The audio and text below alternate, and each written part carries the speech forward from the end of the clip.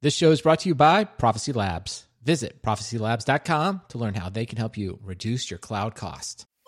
All right, joining me today is Anton Grishko. He's the chief architect at Prophecy Labs. Anton, welcome to the show. Hello, hello. Nice to be here. All right. Well, first, we were just doing in the pre-show. You're one of the first people to ever bring snacks to the podcast. So I wish I could virtually, share them with you. But nonetheless, we will not have any snacks during the podcast. But we will have a great discussion, hopefully around managing cloud cost and FinOps, and we'll all get a little bit educated on that. But before we jump into all that, I think you have a pretty interesting background. So I was hoping you can kind of tell us about yourself and how did you get into technology? Yeah, sure. So basically, I'm currently on the position of chief architect at Prophecy Labs, but before that, I was a solution architect. And before that, I was working as a DevOps cloud architect for more than 6 years. And I also was just like a simple DevOps engineer, was a team lead of DevOps team. And I started my IT career with system administration. I was a system administrator, playing with the hardware, playing with the data centers. This is my main start of the career. Yeah. Yeah, no, that's great. I like it. Playing with the data centers, like we all played in the data centers at one point in our careers. I think before all the data centers slowly went away. But I like that. And so, one of the things I really saw in your background, and I thought it would be interesting to get your perspective on it, because there's a lot of conversations about DevOps right now, right? There's the DevOps culture talk. There's this kind of running discussion. Is DevOps dead, right? Has it sort of kind of run its course? Is it now platform engineering? And just given that you have, both implemented, I would say, been a part of implementing DevOps in your previous career, as well as kind of probably using it day to day to deliver your own products. I wanted to get your take, we'll start with the kind of simple things, like how do you define DevOps? And when you're trying to if you will educate or bring it to a new company, what do you do? Nice. It's a really great question. So first of all, let's start with the first part, what DevOps is and who those people are and what they're doing actually. So for me, DevOps is actually a methodology. It's definitely a methodology. It's definitely a process within the company. And I saw a bunch of different teams, like a developer teams. It's a development team, no DevOps engineers at all, and they're just doing all the DevOps part on their own. They're automating the whole infrastructure. They're responsible for the application. But this is the rare case. Usually what companies doing, the companies is building the DevOps process within the company, which can be just a methodology between the developers, but usually it's a dedicated organizational structure. It's a dedicated DevOps team, or it could be like a big DevOps structure when you have DevOps engineers assigned per each project or per each team. So that's one of the cases. How I was doing the DevOps. I've been in a lot of different projects. I've been a part of the startups, and I also was even working for a couple of American banks.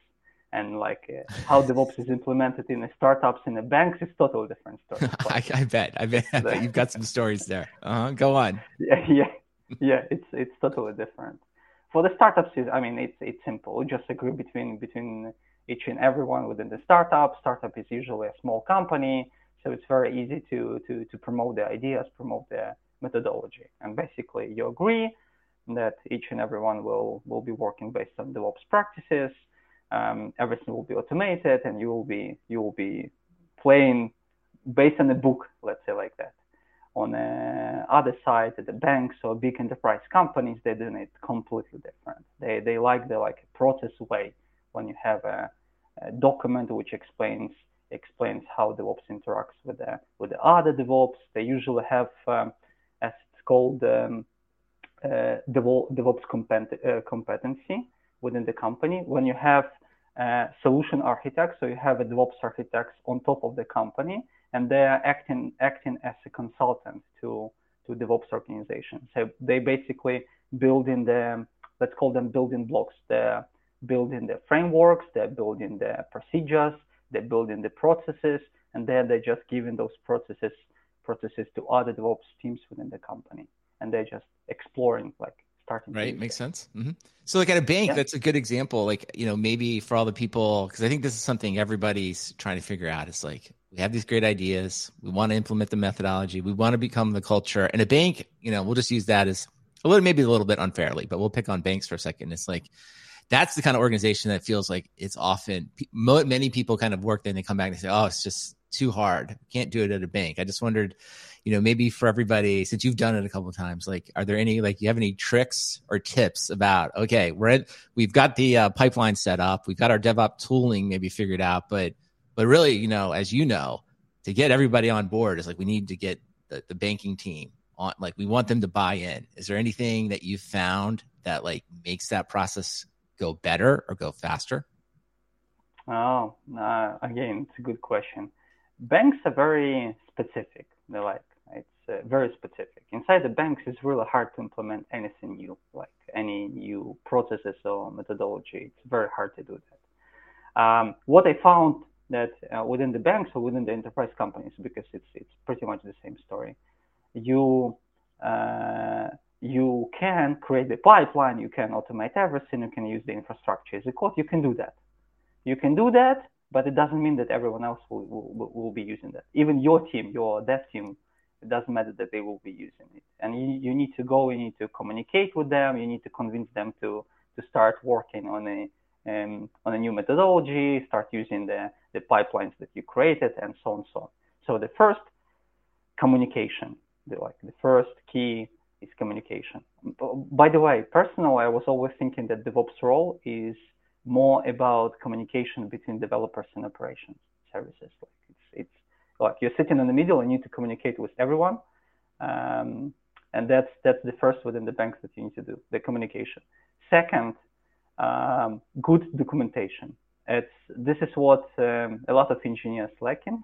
They're not creating documentation. I'm also the one who don't like to create the documentation, but we need to do that. And this is the second thing that you can do: create a clear documentation. It shouldn't be like a state of the art. It should be at least something that explains what you're trying to achieve. And then again, share the documentation with the team within the bank. Share it with your manager, with your higher management. Try to show them the benefits of that, why they should be using that. And last but not least, again, you need to talk to your managers. You need to convince them. You need to create the presentations. As always, this is what like a biggest skill that I got within the bank is basically to create the presentations. You need to create all of them, a lot of them, and you need to convince your managers that, hey guys, let's do DevOps. We'll be deploying many times per week, and that's why our KPI will be much more higher, our velocity will be bigger, and so on and so on. I like it. I think you offer some practical advice. I think in the end, so many people want to talk about this, but I think the things you just outlined there, right? Good communication, good documentation, and then, if you want to call it evangelism, of advocacy, or selling DevOps. And it's one of the things I noticed that you didn't say in there was and this is the conversation we have all the time, is it's really not about technology, right? All of those things are really the human side. And I think as, a technologist and people that like tools, myself included, sometimes it can be hard to embrace that. It's like, that's really what success is. And it's things outside of the technology. So I think that's all good advice. Maybe it's a little bit of eat your vegetables, but I always like, when people kind of, hey, it is what it is sometimes. And that's what it takes. Yeah. I can give you, by the way, speaking about technology, I can give you another example. I was a part of the startup, and we started the startup from scratch. And initially we thought that, okay, we're starting the startup from scratch. We should do state of the art. We should use the latest technology. We should do everything, everything that possibly we can implement. And we did it. It took us 1 year just to complete the first POC of the startup. Why? Because again, we choose the latest and greatest. We took a lot of time, and startup failed because we were out of money. Yeah, well, that's unfortunately that's another common story. If you get, you can have the great, because and behind all of this is business value, right? You can have the best tools, the best process, but if you lose track of the business value, just what you said, at some point you run out of money and things like that. So it's about technology, yeah. Yeah. Well, speaking of money and things like that, one of the things I wanted to really bring you on today, and things we want to talk a lot about, was this idea of managing cloud cost and a little bit about FinOps. So I know you are now over at Prophecy Labs, and I thought we would start with exactly what is Prophecy Labs, and tell me the story behind it. Who started it? Why did you start it? Yeah, sure.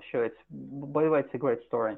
So first of all, there is a company called Prophecy. Prophecy is the DevOps service company. So basically, it's a DevOps company, and we're providing the DevOps services. That's how our company started. Company started by Vera Schulman and Vladimir Schulman. They're both from Israel. The headquarter of the company is in Israel, and they started this company 7 years ago. And the idea of the company was to provide the DevOps services, which we're doing perfectly for the last 7 years. Like, we're doing migration projects, optimization, infrastructure as a code, working with the different clouds, and so on and so on. And while we were doing those projects, and again, you need to understand that we have a lot of them. So we have a lot of projects, and it could be like startups, it could be enterprise companies all over the world. And while we're doing those projects, customers started to ask the questions. And it's like the same questions that each and every DevOps engineer heard in his life. It's like, please go and give me the list of resources that I have on my cloud account or on all of my cloud accounts. Please go and calculate what's my cost for this month, last month, for the last half a year, what's going to be the prediction, why I'm paying so big amount of money. Let's reduce it somehow. Please go and suggest me a couple of the options how to reduce that. Can you check the best practices on the cloud? Can you check security? And those questions, they're like the same from customer to customer. And how we DevOps engineers were doing that. We were doing it like in a semi-automatic way. Like, you have your own script. It could be Bash scripts plus Python, plus you're using bunch of different tools, plus bunch of different platforms. And at the end, you have Excel file, and you're analyzing all of that inside the Excel file in 2022. Well, again, sounds very Excel familiar. File. Go on. Yes. Yeah. Go on. Yeah. And we saw that it shouldn't be like that. We shouldn't be doing that. We're wasting a lot of time for that. Because for me, just analyze one account, even if that account is like a medium account, it has like maybe like 200, no, even less, like 100 servers. You have a couple of the like a 2 EKS clusters, and you have like a database and Redis, and that's it. And you just need to analyze it. And it's taking a lot of your time to analyze it. And we saw that, okay, we need to help first of all ourselves somehow with that. And we started to automate all of that. First of all, we started to do it by ourselves, just for ourselves, without any like a startup. We created the Python scripts first of all, then we created a backend out of that, and we had like a small tool which can quickly collect you the services that you're using on the cloud, give you like a basic information how much you're paying, and then like calculate you the estimation till the end of the month. This is what we were doing. And then our CEO and CTO of the company, Vladi and Vera, they saw opportunity, and they said that, wow, this is amazing, because if it's a pain for you, that's a pain for all of the DevOps engineers, because those questions customers are asking always. And that's how we started the startup. Startup is called Prophecy Labs. The naming is very, very simple. We have a company called Prophecy, and we have labs. It's like R&D center within the company. So it's like a labs of the Prophecy. Yeah. So we started this. Well, I was going to say, it makes sense. I think you're kind of following a path that is like, one of the most popular paths, I think, to start companies is like, you do a lot of consulting, you find those problems, and then from that, you start to like build the products outside of it. So why don't we talk about that? Then it's sort of like when you sort of constrain all of this, when you take all of the, because there's sort of like an infinite number of things you can solve. I know the focus has really been on, cost management. So maybe talk a little bit about that. Like, when you kind of built all these tools, how did you come to the realization that like reducing costs, and maybe it's just as simple as, that's what people are asking you, but like, why did you end up focusing there versus some other part of the problem statement that you could be working on? Yeah, the FinOps part. So basically, that was one of the biggest struggle for us to calculate how much customer can cut the costs, and basically how he can do that. That was the biggest struggle for us as DevOps engineers.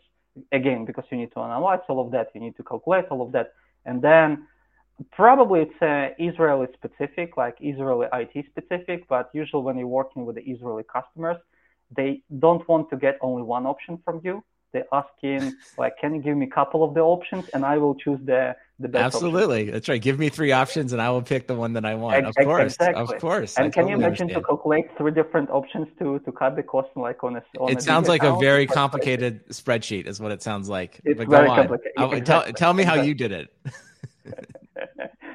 Exactly. So that's why we decided, okay, so there is a pain related to the cutting the cost on the cloud. Then we find out that there is a FinOps, and there is a FinOps organization, a FinOps foundation. We'll talk about that a little bit later. Okay. And we decided that we need to focus on that. We should build a platform that will be providing the recommendations how to save money on the cloud, and basically not only providing recommendations, but with the button apply, so you can apply the recommendations. That was the very important part, because we found that not even customers, even the DevOps engineers from a customer side, they're too lazy to perform the action. Even if he sees that he can like go and change the size of his instances and he will reduce like 20-30% of the costs, they're all lazy to do that, or they're too overloaded. Okay, so I would say, like, I was gonna say that interesting lazy, but it's like maybe they just lack the proper incentive, right? It's just like, for them, it's like they don't save the money, right? It's sort of like just another thing. I don't know. What do you think? What is their motivation? Because I think most people would click the button to save money, but I feel like maybe they just get overwhelmed. Like, what do you think? Yeah, it's also a good question. Why it's a good question? I read an article like 1 year ago. That article was from one of the AWS engineers, and the AWS engineer, he said that when company is growing, when the startup is growing, basically the first that they should focus on is the business part. So they should focus on just getting the money, getting the clients, and so on and so on. When the company is already like on a round A, round B, when it's like established startup or established company, and they started to get like the business started to get the exact same money from year to year with a slow growth, this is the time when you need to start looking for your infrastructure costs, infrastructure related costs. Gotcha, right. This is what he said, and partially I agree with that.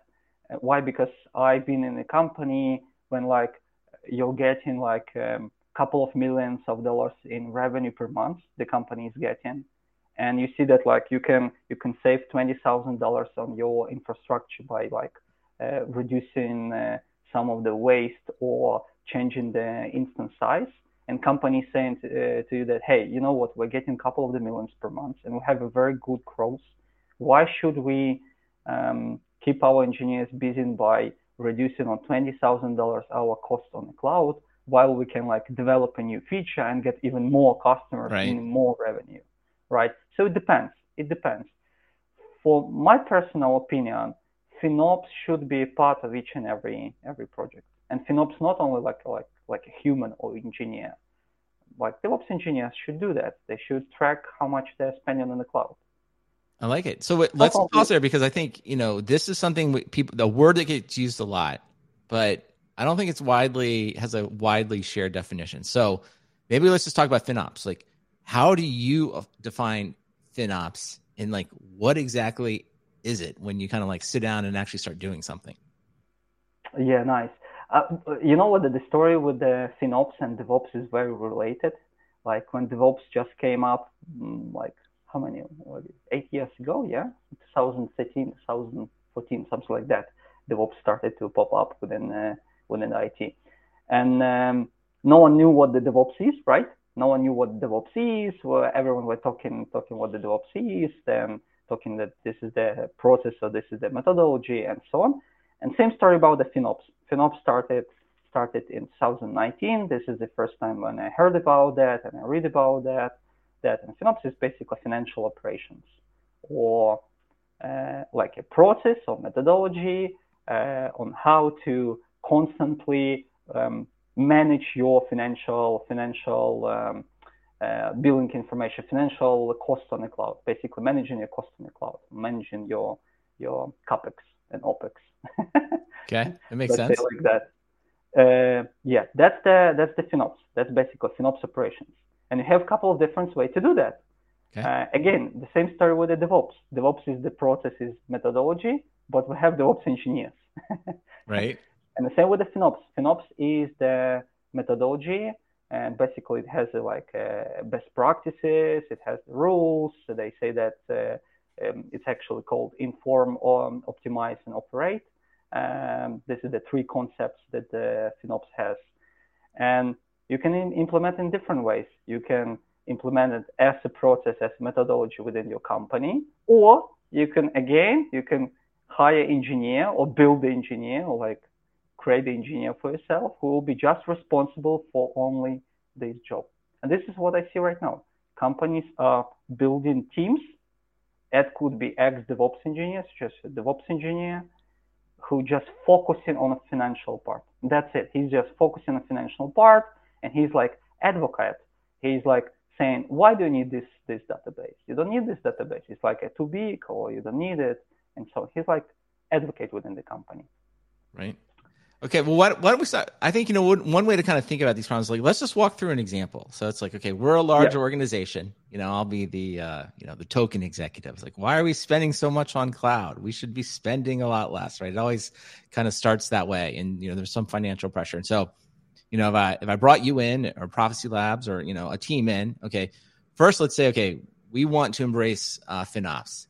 So maybe the most basic question is, other than the FinOps, in this case, engineer or leader leading the project, who are the stakeholders I need to get in the room, like from around the company? Who do I need to actually have in the room so we can start, implementing this process?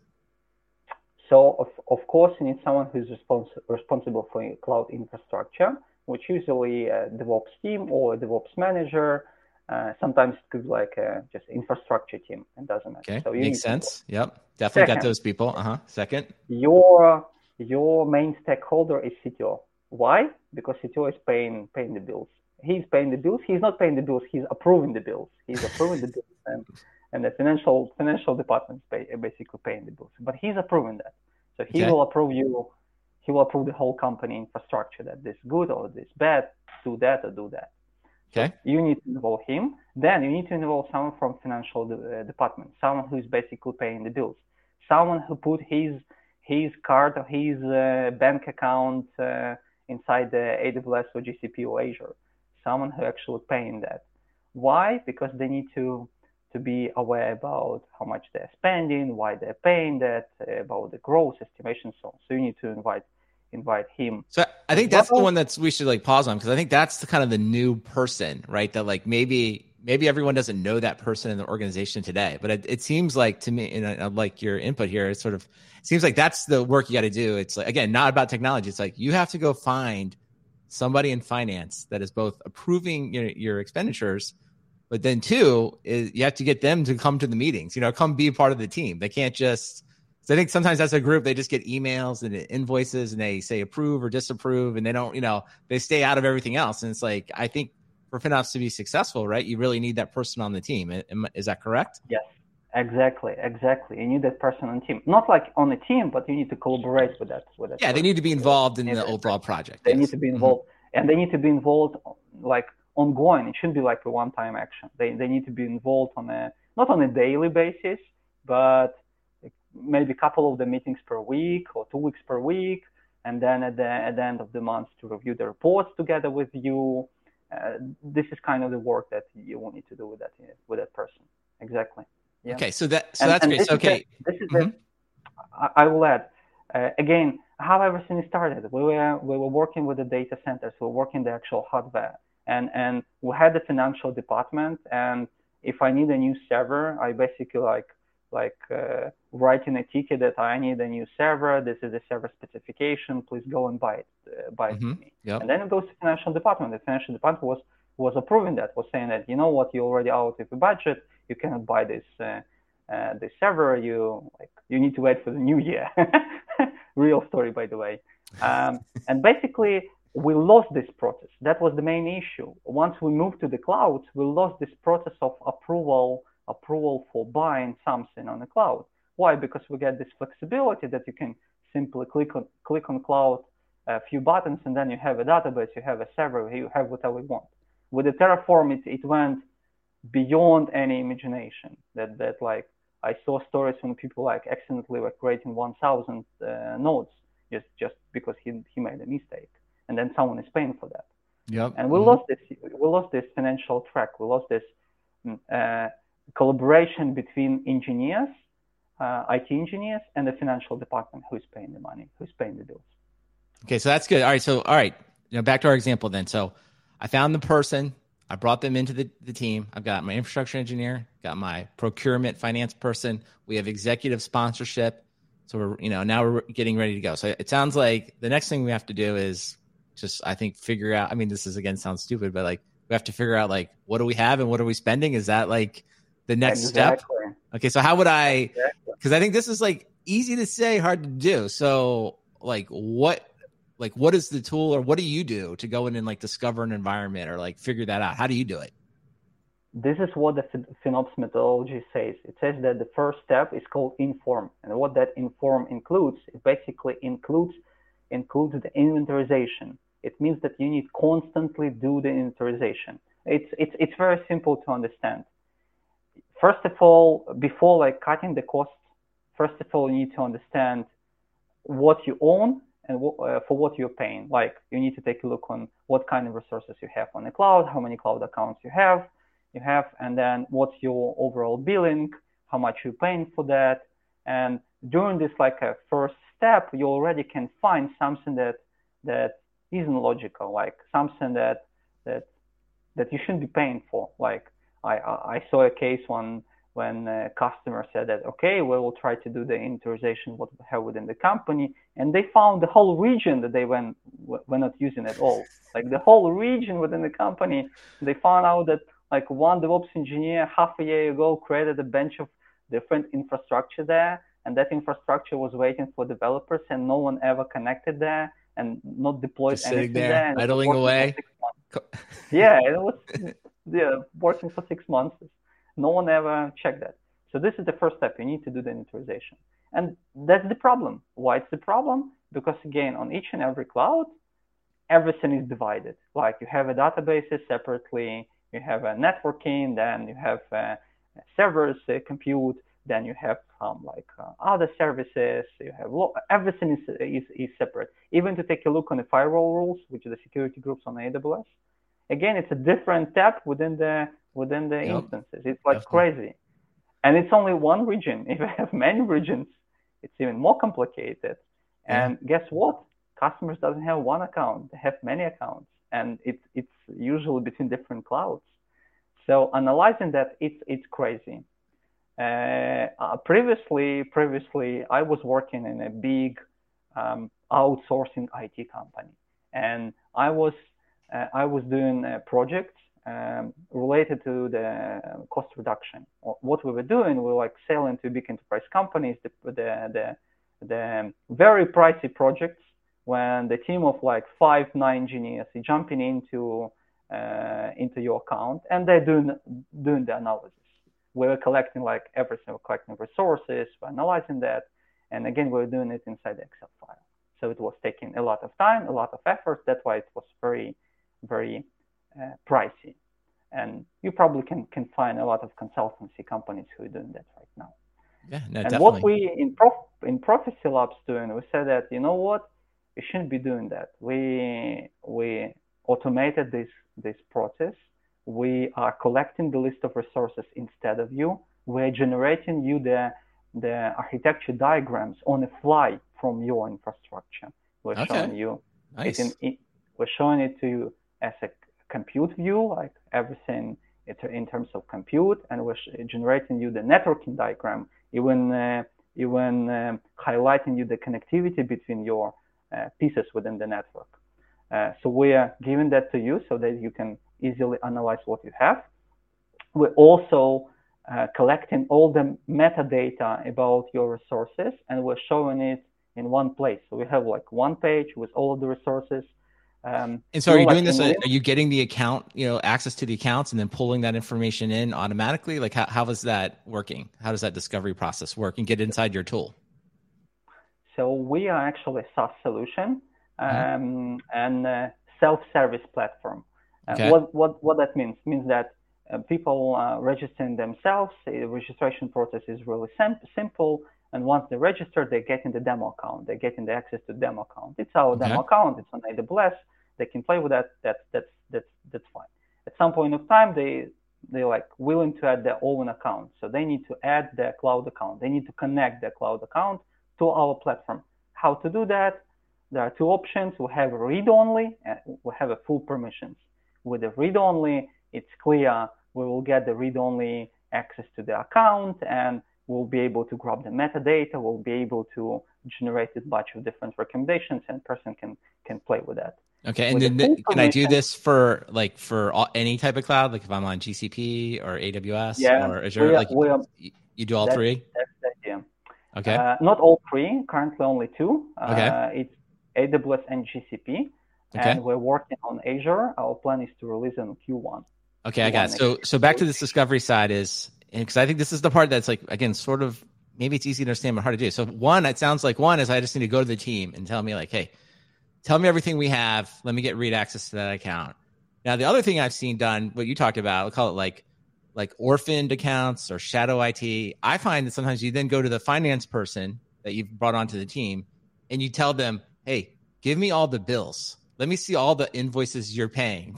Because I hate to say it. I've seen cases like where like that's the only place anywhere it shows up. Like nobody knows. They just like there's this invoice coming in being paid, and I find that's like another way to find like I said, this sort of like orphaned accounts. Is that right? Is there any other way? Because you want to pull all of it together, right? Totally true. If within the company like everything is good in terms of accounts. I mean, good in terms of accounts means that company knows how many accounts they have and they knows what those accounts used for. Like it's usually when a company is creating the organization within the cloud provider and then adding all the accounts inside the organization, then they have at least some sort of good practice with the accounts. What you're saying, this is the use case when customer has a lot of accounts and they don't have any clue what those accounts used for, like any clue. They just have a lot of accounts and they know what they're using those accounts for. And then the only way is of course, you need to go from the financial side and you can go to the financial department. And of course, you're absolutely right. You need to. And I think that's a good incentive when you're trying to convince the finance person to come on is to tell them, it's like, well, listen, the first thing we're going to do is you're going to give us all these bills and we're probably going to find a bunch of accounts that we can just shut off. I always say that's like the first part of FinOps is just find a bunch of orphan stuff that nobody knows about and turn it off. And you look like a genius. Look at this. Look at all the stuff we turned off that nobody wants. So I think it's like, if you will, easy win on the project. So, okay. All right. So we got all this information. Let's just say I found all the accounts. I got everything. I'm pulling it together. I'm now looking inside Prophecy Labs tools. Okay. And now what starts to happen? Are you going to start to give me recommendations on what to do? Like, how does that part work? So, we have, so you have our tool in order to do the inventorization. You checked it. Everything is like fine. You take a look on the diagrams. You take a look on a list of resources, and because we are multi-cloud, we actually can generate a billing report for all of the accounts all together, and you can analyze all of them together. That's clear. So you did it. Okay, now you want to actually save the money. You want to take a look on recommendations. We have 5 main features which are giving you showing recommendations. The first feature is basically waste or wasted resources. It's like clear. We're tracking the wasted resources, leftover volumes, leftover snapshots, the resources that are idle for the last 2 weeks or they're shut down for the last 2 weeks. We're looking for those resources as well. Resources which are not used that much, like it's used only for 5-10% of their capacity. That's it. We're also highlighting that kind of resources. This is about, we're looking for like IP addresses that you're not using. We're even looking and tracking the images, the instance images, which are not used within your account. You have a custom image, but you're not using that. You're paying per month for that image just to keep it, and we're looking for such. Second, we have a functionality that gives you possibility to shut down your resources manually or per schedule. What kind of resources? Any resources which can be shut down within the cloud. Of course, like functions, you cannot shut down. That's the function, that's clear. But everything else you pretty much can shut down. And I even had a question about the RDS, that on AWS, when you're shutting down the RDS database, it will start it up automatically in 7 days. Automatically. Even if you will shut it down, it will start it up. Okay. Why? Because Amazon need to do the maintenance, and they need to start it up. Makes sense. Okay. All right. Good to know. But the problem is that they're not shutting it down. Yep. So they will start it up, they will do the maintenance, and it will be started up. And then, sneaky. Again, that's a sneaky little thing. Interesting. Good to know. It's sneaky, and inside the documentation, it's at the end, and it's like a small it's like a footnote. Like we can't even read it. Magnifying glass to read that one. Okay. Yeah, all right. So you got it. So it's checking it. It's checking it. It's shutting down. It's not letting it to start up. No, I think that's great. So I like it. You've read it. So it's like, okay, so we pull it in. You're going to show me the bills, show me the stuff that I can just turn off. Now you're going to give me some schedules to idle some stuff that isn't like it. Okay. And you mentioned, I think there's 3 more. What were the other 3 things? Yeah, 3 more.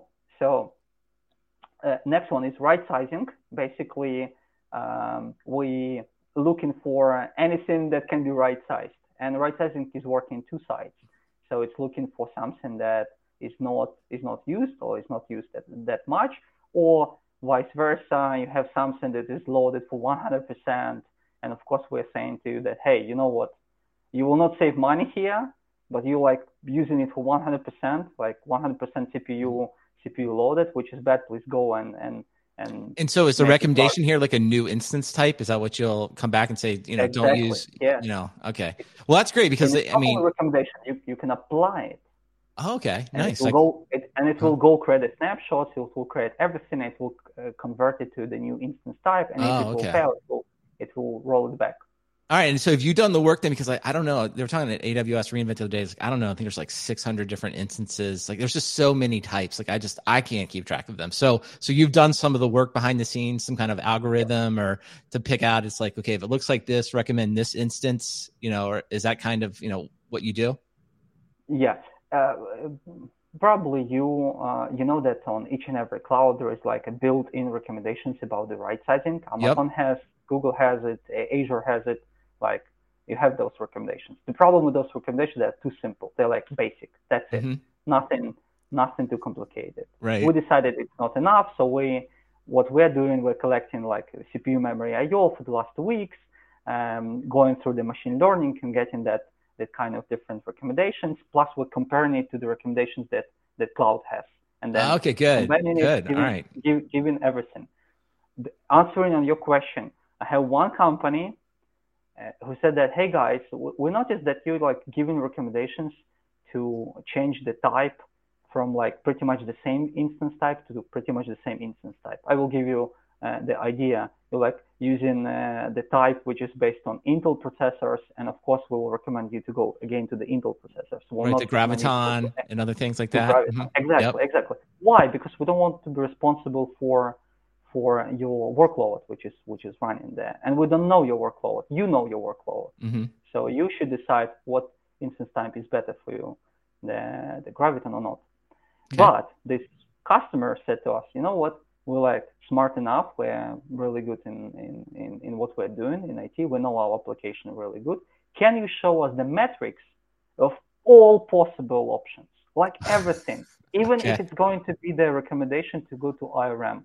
I said that, but you realize that if you'll go to IRM, it will break your application because your application is not supporting that architecture. He said that we know, but we're a big enterprise company and we are planning everything ahead, like 3 years ahead. And if we see that the cost reduction on like going to IRM will be very good, maybe we will sit and we will redevelop our application to support IRM. This is the use case from real life. All right. And we Well, decided that we will do that. We will show that. So you'll actually give like, I mean, that's another, I guess that's kind of like a secondary part, is sort of like providing the application engineers more information so they, so they can make the decision. Cause that's something, I always think about too. It's, who has all the knowledge? It's like you have all the knowledge of all the instances and the cost, right? And somebody has the knowledge of the workloads. You have to bring that together. So kind of back to like, involving the application engineer on the FinOps team as well, right? Have them come in and say, to make a decision. Can I use Graviton? Can I use Intel? Like what, where is this platform specific? Where is this platform generic and things like that? Okay. All right. So I think there was 3, and then you had 2 other things in there. So we're doing the spots where the spot instances. Yes. Tell me about that. We're doing the spot instances. There are a couple of things that we are doing. There are no competitors in this area at all. What those things are? First of all, it's clear that we automated the process of converting the regular instances to the spot instances. That's clear, because this is a big struggle for engineers to do this conversion. Second, of course, we are managing the spot instances. Of course, we are looking for replacement when the cloud provider is taking the resources out of us. What we're doing, in case if we are we're not capable to find a replacement, we're converting it back to as it was. We're converting it back to the normal on-demand resources.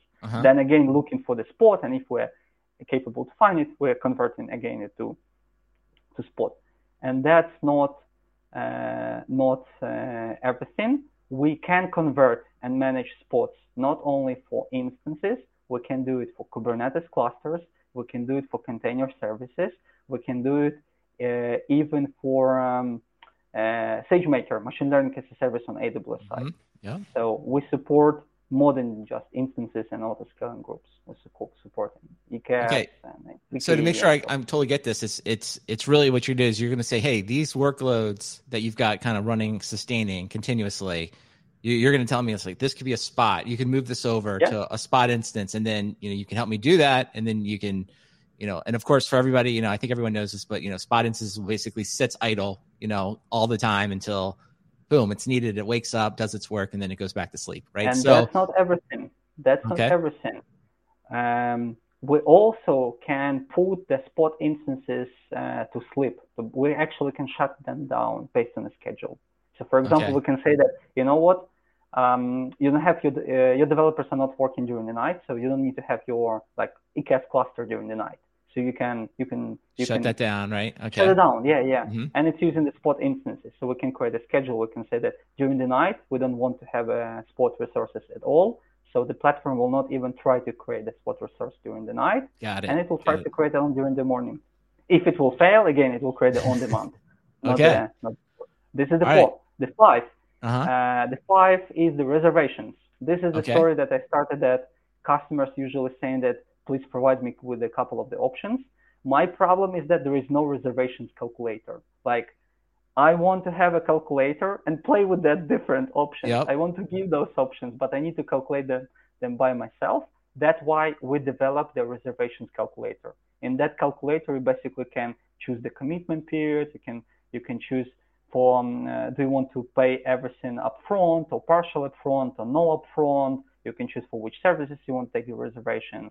And we have 7 simple questions where people can answer those questions. And depends on those questions, we will recommend a different reservations. I like it. So really, it's kind of both ends, right? It's sort of like you can look at my workloads and say, move these to the spot, right? And then you can move to these long running workloads and say, hey, these are going to be running all the time. So let's do some reserved instances. And then that we can usually get some preferred pricing from our cloud vendor if we reserve it for some periods of time. So you're kind of giving me, it's like, do you want to buy, lease, or just buy on demand, right? Mm-hmm. That's the idea. We're giving you a tool, and you are, you know your workload better than we, right? So we're just giving you a tool, and you can play with the tool. You can decide what kind of recommendations is more suitable for you, what recommendations not suitable for you. And for example, this calculator is smart enough to understand that you have a spot resources. Of course, you don't want to reserve instance those spot resources or to buy the saving plans for those spot resources. And it's even including this shutdown schedule. So it's smart enough to understand that you're shutting it down during the night, which means that you don't need to buy the reservation for for this time. You don't need to buy like that amount of savings or that amount of reservation. Okay. All right. Now I know we're getting short on time, but I did want to at least get on because I think we talked a lot about the compute side. Maybe just, give us the highlights. What about network and storage? Is there anything you're doing specifically in that area? Because I know, especially networking, people are always concerned about networking. How can you help, or what should I be thinking about there? Yeah, the big problem about the networking is basically how to include the networking inside the pricing, inside the billing, because I don't want just to get that I paid for the networking like this amount of money. I want the breakdown. Show me how much I spent traffic for this specific S3 bucket, how much of the traffic I spent for this specific load balancer, how much I spent for this specific database. What was the price for the traffic between those two VPC peering, and like the billing that clouds have, they just combine all of that together and they're showing it to you. And there is no breakdown. What we're giving, we're providing smart enough billing information where you can go inside, you can drill down, and you can find out where the traffic was spent and how much you paid for that. And we even calculating the traffic per S3 buckets, and we even calculating the size of S3 buckets, and we're calculating even the price for S3 buckets, including the size plus networking. Okay, and then are you doing the same kind of thing, making recommendations on like what I should be doing, like how to configure that to save money, or are you just kind of giving that as a way for me to know about those costs? No. Of course, we're giving you recommendations like, you know what, we see that this specific S3 bucket, for example, this specific S3 bucket has a very low amount of traffic, and at the same time, you're using a completely different queue type. You need to go like to a different queue type to Gotcha. Smaller, so it's the same type of thing. So giving that recommendations, yes. All right, so we've done all of this. I'm going to declare success, and I think the thing that I'm walking away with is, as we all know, cloud is dynamic. New resources, new applications are going to be added and removed, and I think this kind of goes back to where we maybe started this conversation. Is like this is an ongoing process, right? I think that's the whole point. You can't have the procurement person leave and be like, it's over. And, everyone say like, oh, we instrumented the tools. It's, you kind of see in here, right? It's like all the things you talked about. It's like new applications come up, instances run longer, workloads go from, reserve to spot, networking goes from high bandwidth to low bandwidth. So I guess that's the main message is, right? It to me is to just keep doing this and make it part of your process. Don't make it part of a one-off optimization project, if you will. Yeah, exactly. You know what? In terms of FinOps, I saw dev teams who are doing the FinOps. In terms like I was telling you a story about the DevOps when the development team was doing the whole DevOps job, and now I saw a development team who is doing the FinOps part. But how they're doing it? They're doing it in a smart way. So, for example, they're like changing the Terraform code. They're like adding a new resource. And in the plan of that Terraform code, they're getting the message for how much their billing will be increased if they will apply it. Like they having a constant review or constant notification from the automation on how their cost will be increased or decreased if they will do or not do that or that. Yeah, no, you're hitting on the perfect thing, and I think that's what we're all working toward. Whether it's like DevOps, FinOps, DevSecOps, and things like this. Like the thing you're talking about there is at the end of the day, we want to add the instrumentation. We want everyone to see it. And once people start to see it, they can start to act on it, right? They can make changes because I'm going to make the changes based on the pricings that I'm using in the instances because now I'm educated. Just like the security engineers would say the same thing. Like now I'm always going to do this type of code scan or security scan before I deploy, right? And it's just it's about bringing it together. So, I think that's probably a good place to leave it. I think the message is like, bring it all together, it's not really, maybe we should just call it one ops. It's not FinOps, DevOps, SecOps. It's like, it's just one ops. Yeah. It's trying to build all this together. And it's like, it's not easy, right? To your point. It's like over time, just keep building those teams. So, all right. Well, this has been very educational for me. I've learned quite a bit. Now, if people would like to get in touch with you to talk more about Prophecy or just ask you questions, where can they find you online? Yeah, sure. You can find me online by sending me email to anton@prophecy.com, or you can find me on LinkedIn, Anton Greshko, very easy. So LinkedIn or email. All right, well, that's great. To get in touch with you. Yeah, I will. By the way, I also have a blog on Medium.com, so I even answering on the comments there, so we can even talk there. All right, I like it. I will make sure that we have links to all of those at the show notes. You can probably see them in your podcast player right now, or you can go out to the website and we'll make sure you have all the information on how to contact Anton. So Anton, thanks a lot for being on the show today. I really appreciate it. Yeah, thank you. All right, well, if this is your first time listening to Software Defined Talk, well, then welcome. Hopefully it's been a good one. You can always subscribe by probably going to your podcast player right now or visit us at www.softwaredefinedtalk.com. There you can join the Slack. You can follow us on all the social media. And for those that want it, if you send me your postal address to stickers@softwaredefinedtalk.com, I will be happy to send you a sticker anywhere in the world. And with that, thanks for listening, and we will talk to you next time.